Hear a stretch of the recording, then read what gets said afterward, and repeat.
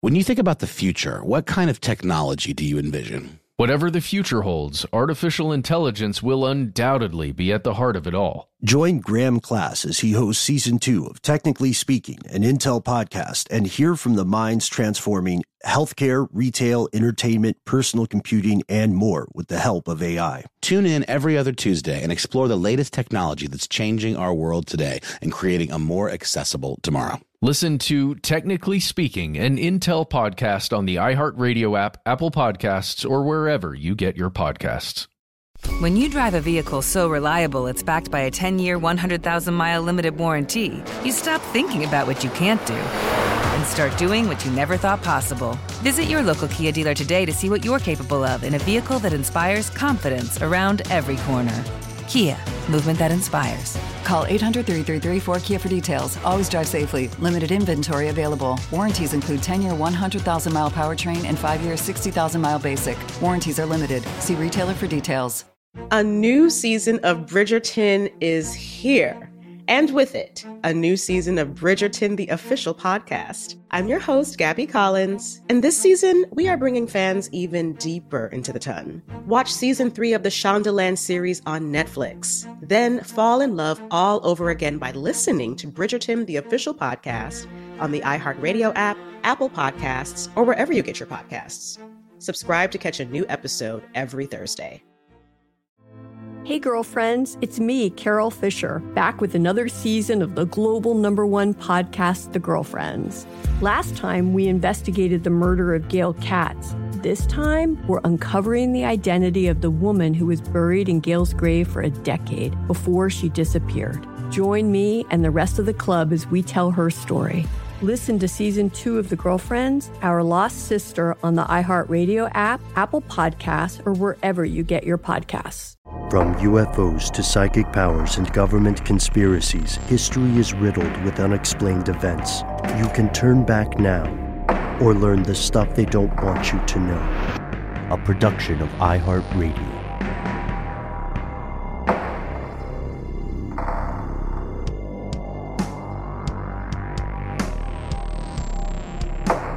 Hello, welcome back to the show. My name is Matt. My name is Noel. They call me Ben. We're joined, as always, with our super producer, Paul Mission Control Decant. Most importantly, you are here, and that makes this the stuff they don't want you to know. This is a grim episode, fellow conspiracy realists, and as such, it may not be suitable for all our fellow listeners. We're playing with dark, live fire here. This is a 2-part episode about serial killers. As we discussed in previous episodes, this genre of criminal is extraordinarily rare in the world of crime. You know, if you have ever looked at the statistics, you know that most homicides are committed by someone familiar to the victim. Here in the United States, 54.3% of murders are committed by someone you know. Someone the victim knows, an acquaintance, a neighbor, a friend, a romantic partner, etc. We have done, to be clear, several episodes on serial killers in the past, specifically those who have yet to face justice for their crimes. And today, unfortunately, we are updating this exploration. It is 2022, and some of these individuals are still on the loose. So here are the facts. Let's do a brief recap of our earlier episodes. We can start with good news. We talked a long time ago about the original Night Stalker. I think we even made a video on that, Ben. And this was someone who was unknown. They had many names. They had many victims. And turns out, through some DNA evidence and a really interesting investigation that was, again, decades and decades long, the person was caught. Person named Joseph James DeAngelo Jr. That's right. Mr. DeAngelo Jr. was a former police officer who was responsible for at least 13 murders that we know of. 50 sexual assaults, 120 burglaries, all between the years of 1974 and 1986. He was a busy guy. He was not identified until early 2018. I mean, that's how it goes sometimes. It's fascinating. You go evading the law for that long. He is alive, though currently incarcerated in California, in the California State Prison in Corcoran. He's currently 76 years old. And like a lot of serial killers of his ilk, he is both unremarkable and completely insane, totally unextraordinary. You know, a lot of these people are looking for attention or looking for some kind of glorification, and most of them don't get it. I remember when I was younger, there was a guy who did a school shooting. He kind of did like these photo ops where he was holding the guns and like a hammer, like Old Boy. And I thought at the time, being very naive, like, oh my God, this guy's totally going to get remembered for this. I can't even remember the guy's name. And that's fortunately the way this stuff goes sometimes, outside of a few outliers. But yeah, he told investigators that he had another person in his head. Seems like a sign, no, psychiatrist here, but it seems like a symptom of some kind of schizophrenia, and he had an alternate personality that he called Jerry, which essentially acted as the voice in his head that told him to commit these acts of violence. And unfortunately, this dark shadow of the human species has been around for a long, long time. We have explored cases of serial murderers from the ancient past. People like Shu Sinetir, 5th century CE, Yemenite, a guy who is one of the first recorded serial killers. We also looked at the stories of murderers who almost certainly died off the record, quite possibly due to vigilante actions. And vigilantes are going to play a part in today's episode. We're going to hit you with a question that we're not sure how to answer toward the end here. The most intriguing of these cases, like the people who are probably dead but officially got away, would be Pedro Alonso Lopez, the so-called monster of the Andes. He was a murderer and assaulter of children. He was arrested in 1980 in Ecuador, and the government of Ecuador freed him at around the end of 1994. He was interviewed in prison, and he called himself the man of the century. He was released for quote-unquote good behavior, handed off to Colombia for charges on a 20-year-old murder at the time. And Colombia, the government there, declared him insane. They held him in a hospital in the capital until about 1998. When he was released on a bail that was the equivalent at the time of $50 US. Right now, as we record, April 2022, there is a clear, although distant, possibility that Lopez may be alive today. If so, he is 73 years old at the time of this recording. Just a quick side note here. The research for some of these episodes that we do on serial killers and some of the really darker stuff, especially when murder is involved, it has a serious effect. I would say, and Noel, personally on me, it has an effect. I remember that the Lopez episode that we did, and specifically the research. And I would just caution anybody who wants to look deeper into it, just be careful. There's some things that you can't unknow and unsee, and that's one of them. Just put that out there for everybody. Yeah, I think people kind of take for granted the psychological toll some of this stuff can have on you, especially folks that are, actively seek out true crime type podcasts and, TV series and documentaries. It certainly can act as an entertaining element, but I think there's some maybe unchecked negative impacts that it can have, on individuals and collectively. Because I certainly feel you on that, Matt. Agreed. And we are doing this because it is important. There are literally lives at stake. There are people who will never have their children, their lovers, their relatives, their friends with them ever again.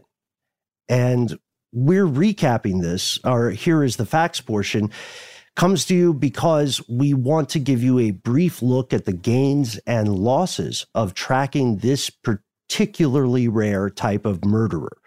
Over time, yes, good news, some do get caught. Many get caught.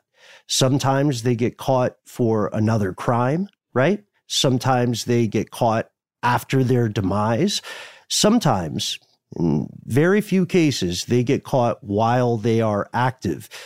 However, given the backlog of forensic data in the U.S. and abroad, given the at times corrupt horse trading of government and law enforcement, we have to sadly note many serial killers are active now.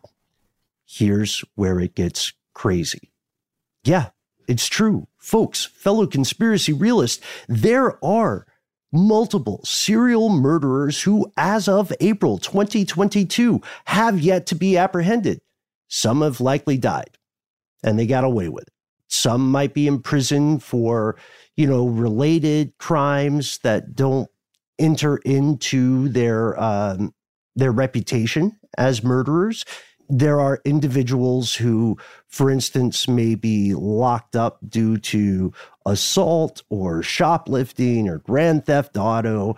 There are probably right now some who are dormant at the current moment, meaning like BTK, like Dennis Rader, they paused for a while until they felt they needed attention, until their crazy spiral went further into the abyss. They're, for the most part, as we established, unintelligent, but they're not restricted to the United States. Let's share some examples across the globe. Historically, we've kind of focused on the U.S. and the West, but they are by no means, serial killers are by no means unique to one part of the planet. No, let's go for this one to Japan. Between April and November of 1985 in Hiroshima, 12 people were killed due to paraquat poisoning, and another 35 people were seriously injured. Investigators were able to trace this back to a drink, a popular, I guess it's a sports drink. It's called Oranamin C. I imagine the C has something to do with vitamin C, some kind of energy drink. And that was the common factor in all of these cases. Around the same time, the company that actually manufactures the drink launched a marketing campaign that offered free bottles of the drink from vending machines anytime someone bought something else, kind of a BOGO kind of situation. And yeah, I mean, you're buying something else and then what a deal. And you get this other drink and, that's the thing that poisons you. It's not a particularly good buy one, get one.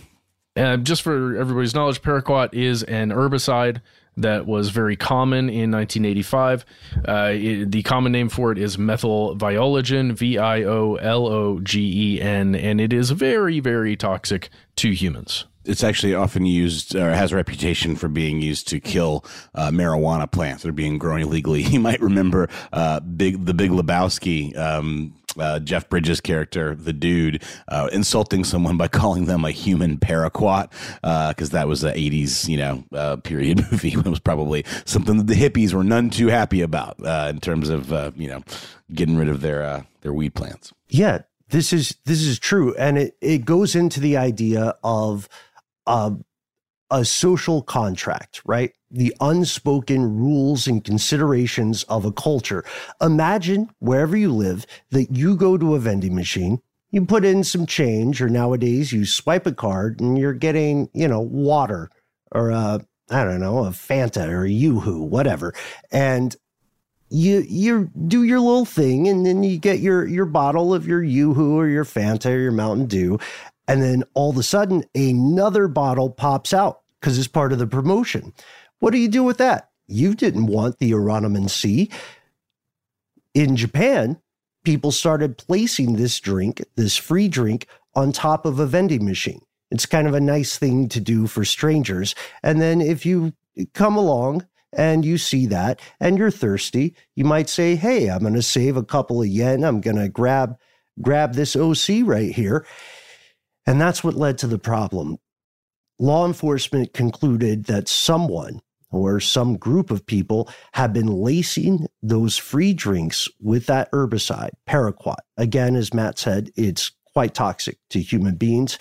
And then after they laced it, they put it back on top of the vending machine, and Yikes. police couldn't do a thing because it was super difficult to narrow down where someone had picked up the drink, where they found it. Vending machines are everywhere in urban areas in Japan, and most of these vending machines were in back streets, in very narrow, you would call them alleys in the US.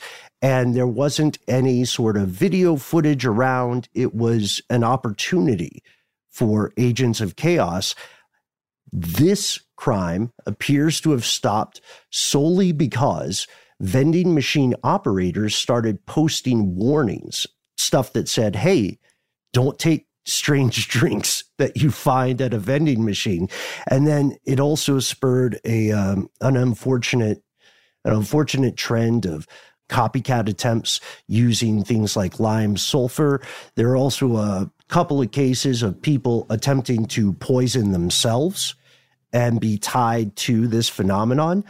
But the frightening thing is, right now, folks, not only is there no clear conviction for a person or people behind this poisoning, there are no suspects. No one knows. And whomever is doing this is likely walking around free in Japan today. Yeah, it is weird to think that somebody who had the money to, go to these vending machines, make purchase, this toxic substance, place it in those things. If it's 1985, that person is, you have to imagine they're old enough to, do those things without suspicion, right? But then you imagine it hasn't been that long. They are very much likely still alive. And the super disturbing thing for me in this case is how long distance these kills are for whoever this person is, right? Like, I think it's very unlikely that whoever poisoned these drinks was actually there observing when somebody came up and was a victim of theirs, right? It's almost as if you just did it and walked away. And it is also not like Ted Kaczynski or one of these people that, had a target or knew they were sending something through the mail to a specific person. This is a random person that was going to get injured or killed due to their actions, which I don't understand the psychology of that and how it doesn't even compare to me to a lot of the other deaths that we're going to be talking about today and killers who are so up close and personal with their actions. It's just interesting that this was enough of a phenomenon like around Japan because of this seemingly failed marketing attempt that someone was able to capitalize it and kind of go undiscovered. It's like the drink equivalent of like U2 putting that album on everyone's iPod that still to this day people can't figure out how to get off. It's like, we don't want your new album. We don't want your free drink. And you literally created a public health nightmare, or the opportunity for one anyway. Well, love them or hate them, we can all at least agree the band U2 has not been poisoning people physically. No. We're going to pause for a word from our sponsor, and then we will return, unfortunately, with more examples of serial killers on the loose. When you drive a vehicle so reliable it's backed by a 10-year, 100,000-mile limited warranty, you stop thinking about what you can't do and start doing what you never thought possible. Visit your local Kia dealer today to see what you're capable of in a vehicle that inspires confidence around every corner. Kia, movement that inspires. Call 800-333-4KIA for details. Always drive safely. Limited inventory available. Warranties include 10-year 100,000-mile powertrain and 5-year 60,000-mile basic. Warranties are limited. See retailer for details. A new season of Bridgerton is here. And with it, a new season of Bridgerton, the official podcast. I'm your host, Gabrielle Collins, and this season, we are bringing fans even deeper into the ton. Colin Bridgerton has returned from his travels abroad. Is betrothal written in the stars for the eligible bachelor? Meanwhile, the ton is reverberating with speculation of who holds Lady Whistledown's pen. We're discussing it all. I sit down with Nicola Coughlan, Luke Newton, Shonda Rhimes, and more to offer an exclusive peek behind the scenes of each episode of the new season. Watch season 3 of the Shondaland series on Netflix. Then, Fall in love all over again by listening to Bridgerton, the official podcast, on the iHeartRadio app, Apple Podcasts, or wherever you get your podcasts. Subscribe to catch a new episode every Thursday. Hey, girlfriends, it's me, Carol Fisher. I'm so excited to tell you about the brand new series of The Girlfriends. In season 1, we told you about the murder of Gail Katz at the hands of my ex-boyfriend, Bob. At one point, a woman's torso washed up on Staten Island and was misidentified as Gail. She spent 9 years in Gail's grave, and then she just disappeared. It's almost like it's become this moral obligation to find her. And that's what we're going to do. Find this missing girlfriend and tell her story. With the help of some of your favorite girlfriends from season 1, like my producer, Anna. Oh my God. My friend, Dr. Mindy Shapiro. Hi, it's Dr. Shapiro, and I'd like to speak with the deputy medical examiner. And of course, Gail's sister, Elaine Katz. Having no closure, it kills you. Join us as we try to solve a 35-year-old cold case. It's not going to be easy, but it's going to be one hell of a ride. What? I can't believe this.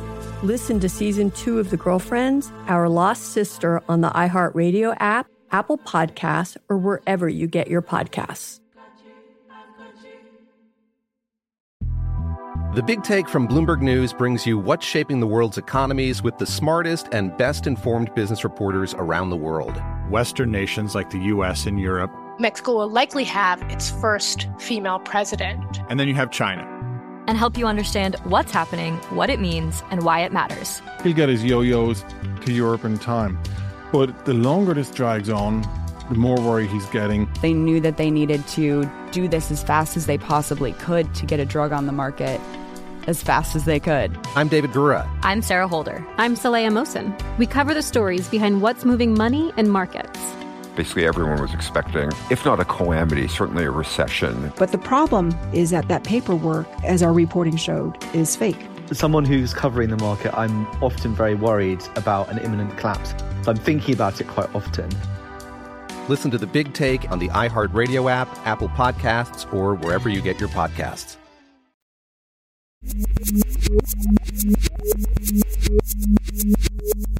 We're back.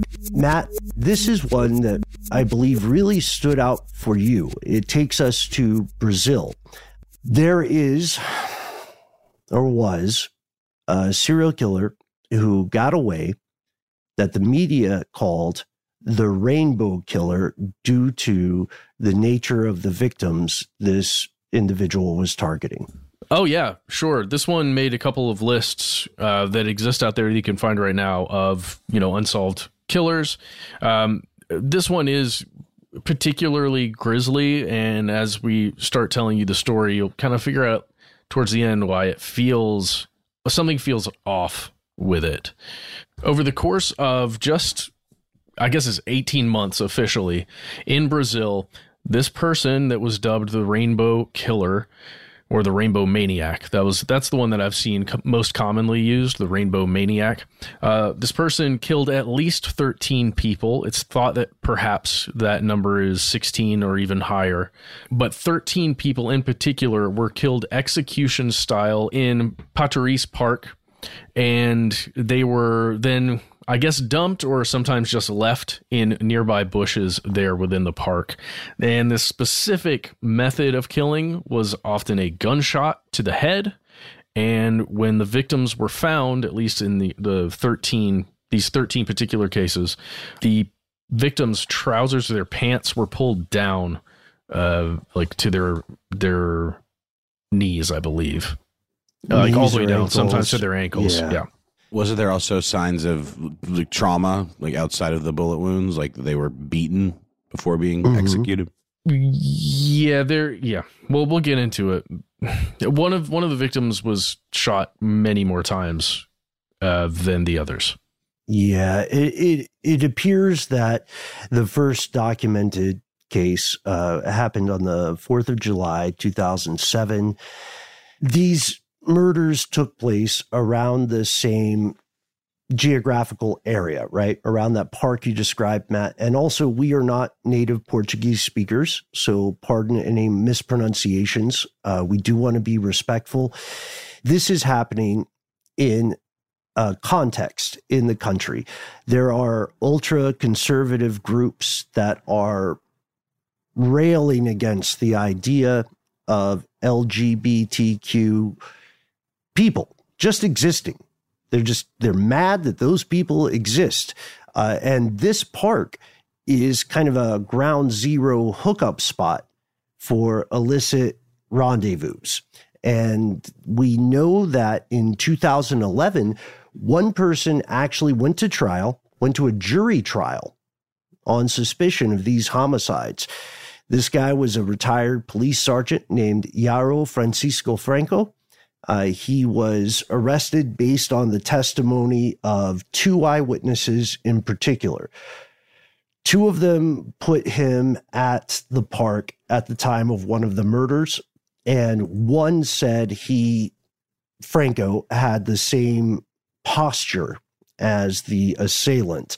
But again, we know eyewitness testimony can be, unfortunately, it's not waterproof. It doesn't always hold sand.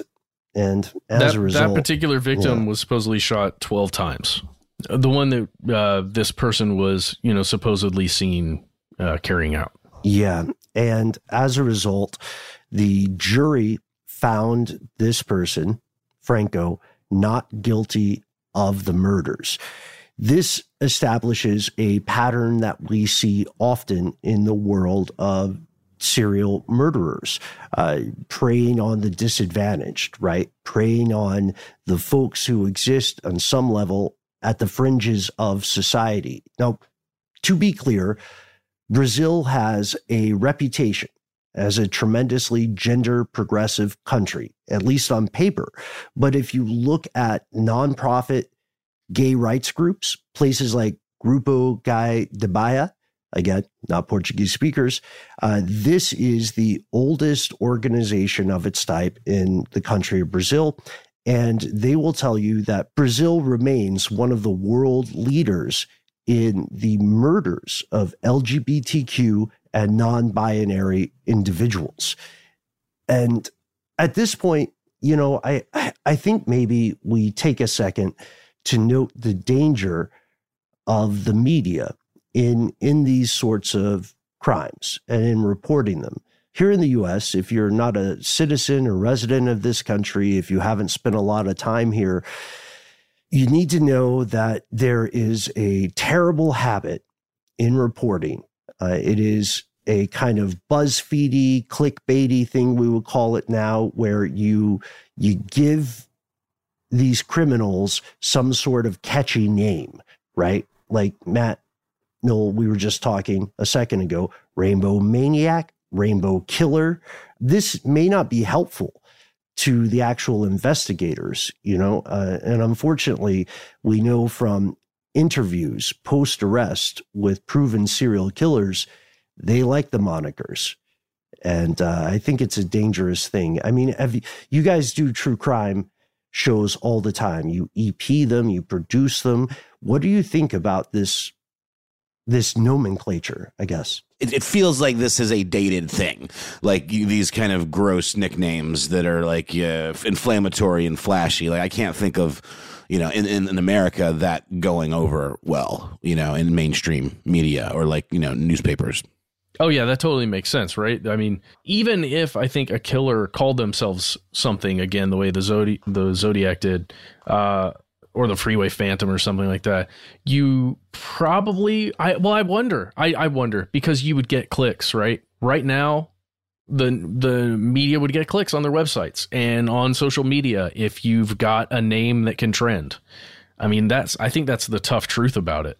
Yeah, it's the hybridization of media too, where there used to be, to some degree, ethical guidelines, and now it's kind of a free for all, and who's first to market with a story or who gets to coin the name. But I still wonder if in the kind of woke, culture that we live in, if it wouldn't just kind of be a bad look, and people would be like, "Ew, gross BuzzFeed." You know what I mean? I don't know. That's just a thought.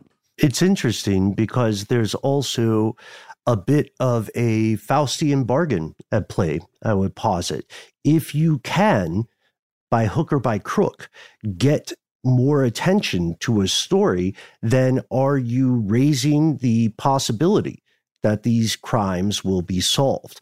That's a dilemma. It's a pickle. It's a question without an answer just yet. And speaking of questions without answers, we're going to pause for a moment. And when we return, we're going to talk a little bit more about self-identifying murderers and about the power of those names. This is the story of the one. As head of maintenance at a concert hall, he knows the show must always go on. That's why he works behind the scenes, ensuring every light is working, the HVAC is humming, and his facility shines. With Grainger's supplies and solutions for every challenge he faces, plus 24/7 customer support, his venue never misses a beat. Call quickgrainger.com or just stop by. Grainger, for the ones who get it done. A new season of Bridgerton is here. And with it, a new season of Bridgerton, the official podcast. I'm your host, Gabrielle Collins, and this season, we are bringing fans even deeper into the ton. Colin Bridgerton has returned from his travels abroad. Is betrothal written in the stars for the eligible bachelor? Meanwhile, the ton is reverberating with speculation of who holds Lady Whistledown's pen. We're discussing it all. I sit down with Nicola Coughlan, Luke Newton, Shonda Rhimes, and more to offer an exclusive peek behind the scenes of each episode of the new season. Watch season 3 of the Shondaland series on Netflix. Then, fall in love all over again by listening to Bridgerton, the official podcast, on the iHeartRadio app, Apple Podcasts, or wherever you get your podcasts. Subscribe to catch a new episode every Thursday. Hey girlfriends, it's me, Carol Fisher. I'm so excited to tell you about the brand new series of The Girlfriends. In season 1, we told you about the murder of Gail Katz at the hands of my ex-boyfriend Bob. At one point, a woman's torso washed up on Staten Island and was misidentified as Gail. She spent 9 years in Gail's grave, and then she just disappeared. It's almost like it's become this moral obligation to find her. And that's what we're going to do. Find this missing girlfriend and tell her story. With the help of some of your favorite girlfriends from season 1, like my producer, Anna. Oh my God. My friend, Dr. Mindy Shapiro. Hi, it's Dr. Shapiro, and I'd like to speak with the deputy medical examiner. And of course, Gail's sister, Elaine Katz. Having no closure, it kills you. Join us as we try to solve a 35-year-old cold case. It's not going to be easy, but it's going to be one hell of a ride. What? I can't believe this. Listen to season 2 of The Girlfriends, Our Lost Sister on the iHeartRadio app, Apple Podcasts, or wherever you get your podcasts. The Big Take from Bloomberg News brings you what's shaping the world's economies with the smartest and best-informed business reporters around the world. Western nations like the U.S. and Europe. Mexico will likely have its first female president. And then you have China. And help you understand what's happening, what it means, and why it matters. He'll get his yo-yos to Europe in time. But the longer this drags on, the more worry he's getting. They knew that they needed to do this as fast as they possibly could to get a drug on the market as fast as they could. I'm David Gura. I'm Sarah Holder. I'm Saleha Mohsen. We cover the stories behind what's moving money and markets. Basically, everyone was expecting, if not a calamity, certainly a recession. But the problem is that paperwork, as our reporting showed, is fake. As someone who's covering the market, I'm often very worried about an imminent collapse. So I'm thinking about it quite often. Listen to The Big Take on the iHeartRadio app, Apple Podcasts, or wherever you get your podcasts.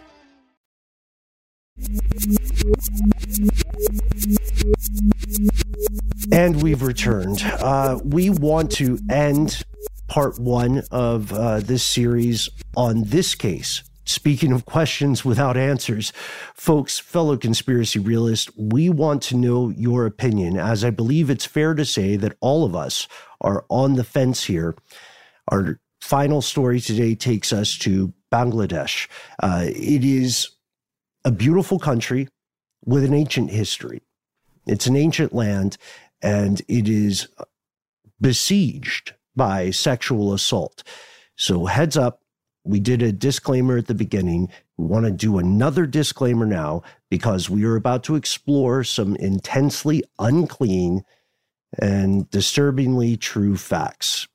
Here it is. From January to September of 2020 alone, over 1,000 women were sexually assaulted in Bangladesh. 43 of those victims died as a direct result of those assaults. And you have to note, this statistic, which is true and confirmed, does not count non-binary people. It does not count trans people. It does not necessarily count children. It is only an official statistic, which sadly means it misses a great deal without getting into the harrowing experience of any assault victim reporting these types of crimes. It is certain that there's a lot more to that number. A lot of these assaults simply do not get reported. And this led someone in Bangladesh, we believe one person, to take matters into their own hands. Yeah, it's weird. This one's a bit weird, in my opinion, because we're only talking about 2 weeks, right? This is, it's almost a spree killing, less of a serial killing, but it also matches those, the descriptions of those deaths and killings and killers as well. The year was 2019. There's 2 weeks, like we said, at least 3 men. I think there might be more. At least we're going to be finding out more, I think, in the future, unless this really was just a single spree thing. But three men who were suspected of sexual assault. They were all the prime suspect, right? Or one of the prime suspects within cases. They were each found murdered, and each of them had a note around their neck. In 2 of those cases, the men's names were written on that note. Yes, and at least 2. And you can find the pattern, you can see the notes. These notes escalate in specificity, or so it would seem. The first one simply reads, I am name. We're not going to give their specific names. Quote, I am name. I am the rapist of, quote, victim name. This is my punishment. They were found dead, murdered via gunshot. The second note says, quote, I am the prime accused in a rape case, end quote. Dead the same way. Looks like the same firearm, not publicly identified yet, but local law enforcement seems to confirm that they believe it was the same person. The third note escalates and ticks a couple of boxes for a serial murderer. This is a self-identified thing. Yeah, it said, I am name. I am the rapist of a madrasa girl of Bandaria. And this is the consequence of a rapist. Be wary, rapists. Hercules. Yeah, right? Chilling, dude. It's powerful. And there's some weird stuff with this case. Okay, so they're victims of sexual assault, and then these victims of murder are suspects, right? So there's been no trial, no legal process to confirm whether or not they were actually the rapists. But these, the families of these victims, the murder victims, have some interesting stories that they've been telling the media. And many of them are that, at least in 2 cases, that plainclothes men showed up in either a van or another vehicle and picked up, their husband or their friend or their son or their neighbor and put them into that vehicle, and they drove off. And that was the last time the murder victim was seen. That to me is very highly strange. Yeah, it sounds like more than one person, more than one perpetrator responsible. It sounds like there's cooperation going on here, and it is almost certain that the individuals or individual responsible, whomever is identifying as Hercules, that individual or that group does not think of itself as a serial murderer. It thinks of itself as doing justice when the courts failed to do so. And yeah. Well, and they identify themselves as part of an investigative team. Like, so part of the law enforcement there in that area of Bangladesh. I mean, that's creepy. It's like plainclothes officers. Maybe they're not officers at all. Maybe they are. And how can you prove that?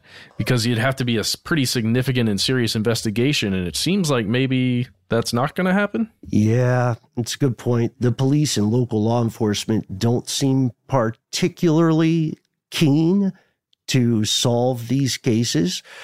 Also, it is possible. And again, legally, we're not saying anything for sure, but it is possible that they could be involved with law enforcement, whomever is identifying as Hercules. And this gets to the question we want to ask you, fellow conspiracy realist. Vigilante crimes. This unfortunately ticks all the boxes of serial murder, right? We see a specific demographic of victim. We see a specific motivation for murder. We see a specific type of murder. Again, it looks like it was the same firearm or similar firearm, even down to, we don't have information because it hasn't been publicly released, but it seems like the same person or people doing this thing, and then also looking for some acknowledgement from media, looking for some notoriety. Call me Hercules, whomever is saying. And the question is then, the question then is, if this ticks all the boxes for serial murder, where do we go with this? Where do we go? Because obviously whomever is responsible for this seems convinced that they are taking the lives of people who deserve it. And that's not us passing judgment. We just want to know what you think in that regard. Yeah.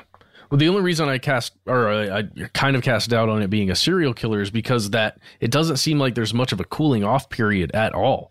It seems like a mission, like you're talking about here. Someone feels like they're on a mission to kill people. But I don't know. It's different in a lot of ways. Didn't we talk before about there has to be a certain stretch of a cooling off period for it to be considered a serial murder rather than spree killings? Yes. I can't remember. Yeah. Per FBI definition. Yeah. But would a vigilante be considered a serial killer if they're not compelled by some psychological drive? I guess the reason doesn't matter. It's about the pattern. But the intent seems like it would matter. I mean, wouldn't you label this person a vigilante rather than a serial killer if they are targeting certain individuals as retribution? That's the question. It's a question that's difficult to answer because you could also consider cases like, this is not a one-to-one comparison in any way, but you could consider cases like mafioso or organized crime hitmen, enforcers like the Iceman. That guy killed a lot of people, and to him, it was his job. He didn't, he wasn't, he didn't have some voice named Jerry in his head telling him to do stuff. He didn't have a voice coming through a cell phone in his ear telling him he's going to get paid $1 million to do stuff. Right. His neighbor's dog wasn't commanding him to go out and kill like Berkowitz said or anything like that. We're asking you folks, what is the line between vigilante retribution and what would qualify as a spree murderer or a serial murderer? Is there a line at all? And if so, what do you think that is? More importantly, will these cases that we have just kind of given you the broad strokes of, will they ever be solved? Will someone find who was poisoning those vending machines in Japan? Will someone in Brazil finally get convicted of these various crimes? Will the case of Hercules ever be solved? And Matt, to your point about patterns, if this entity, individual or group identifying as Hercules returns and attributes more victims. I mean, whatever it is, if it racks up more deaths, does that not officially make it a serial killer at that point? Because then we would have the dormancy period, which takes it past a spree killing. That's an interesting thing. Yeah, because we're talking 2019. It's going to be 3 years here. Yeah, I suppose. I don't know. Man, it's odd to me that there were 3 known for sure killings that were done by Hercules, at least according to the notes that match up, that they all occurred in those 2 weeks. Then they didn't happen again.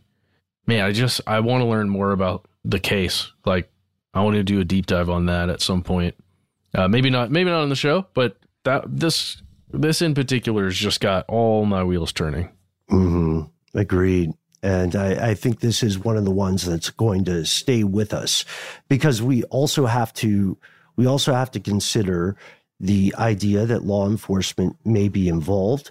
We also have to consider the fact that the three murders, those individuals were not suspected in the same crime, only in the same type of crime, which, again, curiouser and curiouser. We want to hear from you folks. Please join us later in the week when we look at Uncaught Serial Killers in 2022, Part 2, which is an unintentional tongue twister.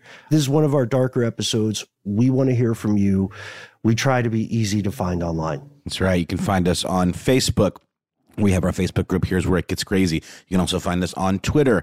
You can also find us on YouTube. Our handle on those platforms is @Conspiracy Stuff. On Instagram, we're @Conspiracy Stuff Show. Yes, if you don't like social media, instead give us a call. Our number is 1-833-STDWYTK. When you call in, give yourself a nickname. You've got 3 minutes to leave that message. At some point, please let us know if we can or cannot use your voice and name on the show.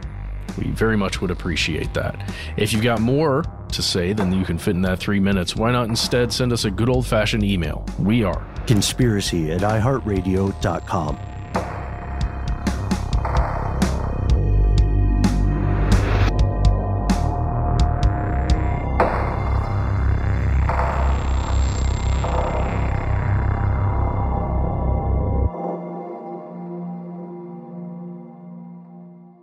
Stuff They Don't Want You to Know is a production of iHeartRadio. For more podcasts from iHeartRadio, visit the iHeartRadio app, Apple Podcasts, or wherever you listen to your favorite shows. A new season of Bridgerton is here. And with it, a new season of Bridgerton, the official podcast. I'm your host, Gabby Collins, and this season, we are bringing fans even deeper into the ton. Watch season 3 of the Shondaland series on Netflix. Then fall in love all over again by listening to Bridgerton, the official podcast, on the iHeartRadio app, Apple Podcasts, or wherever you get your podcasts. Subscribe to catch a new episode every Thursday. Hey girlfriends, it's me, Carol Fisher, back with another season of the global #1 podcast, The Girlfriends. Last time, we investigated the murder of Gail Katz. This time, we're uncovering the identity of the woman who was buried in Gail's grave for a decade before she disappeared. Join me and the rest of the club as we tell her story. Listen to Season 2 of The Girlfriends, Our Lost Sister on the iHeartRadio app, Apple Podcasts, or wherever you get your podcasts. Hi, I'm Michael Rappaport. And I'm Kibi Rappaport. And together we're hosting Rappaport's Reality Podcast. We have a passion for reality TV, and we're inviting you into our living room. We're dissecting the drama, and we're giving praise to the single greatest form of entertainment on television today. That is right. Reality TV is the greatest form of entertainment on television today. Listen to Rappaport's Reality with me, Kibi Rappaport. And me, Michael Rappaport, on the iHeartRadio app, Apple Podcast, or wherever you get your podcast. The Big Take from Bloomberg News brings you what's shaping the world's economies with the smartest and best-informed business reporters around the world. We cover the stories behind what's moving money and markets, and help you understand what's happening, what it means, and why it matters every afternoon. I'm Sarah Holder. I'm Saleha Mohsin. And I'm David Gura. Listen to The Big Take on the iHeartRadio app, Apple Podcasts, or wherever you get your podcasts.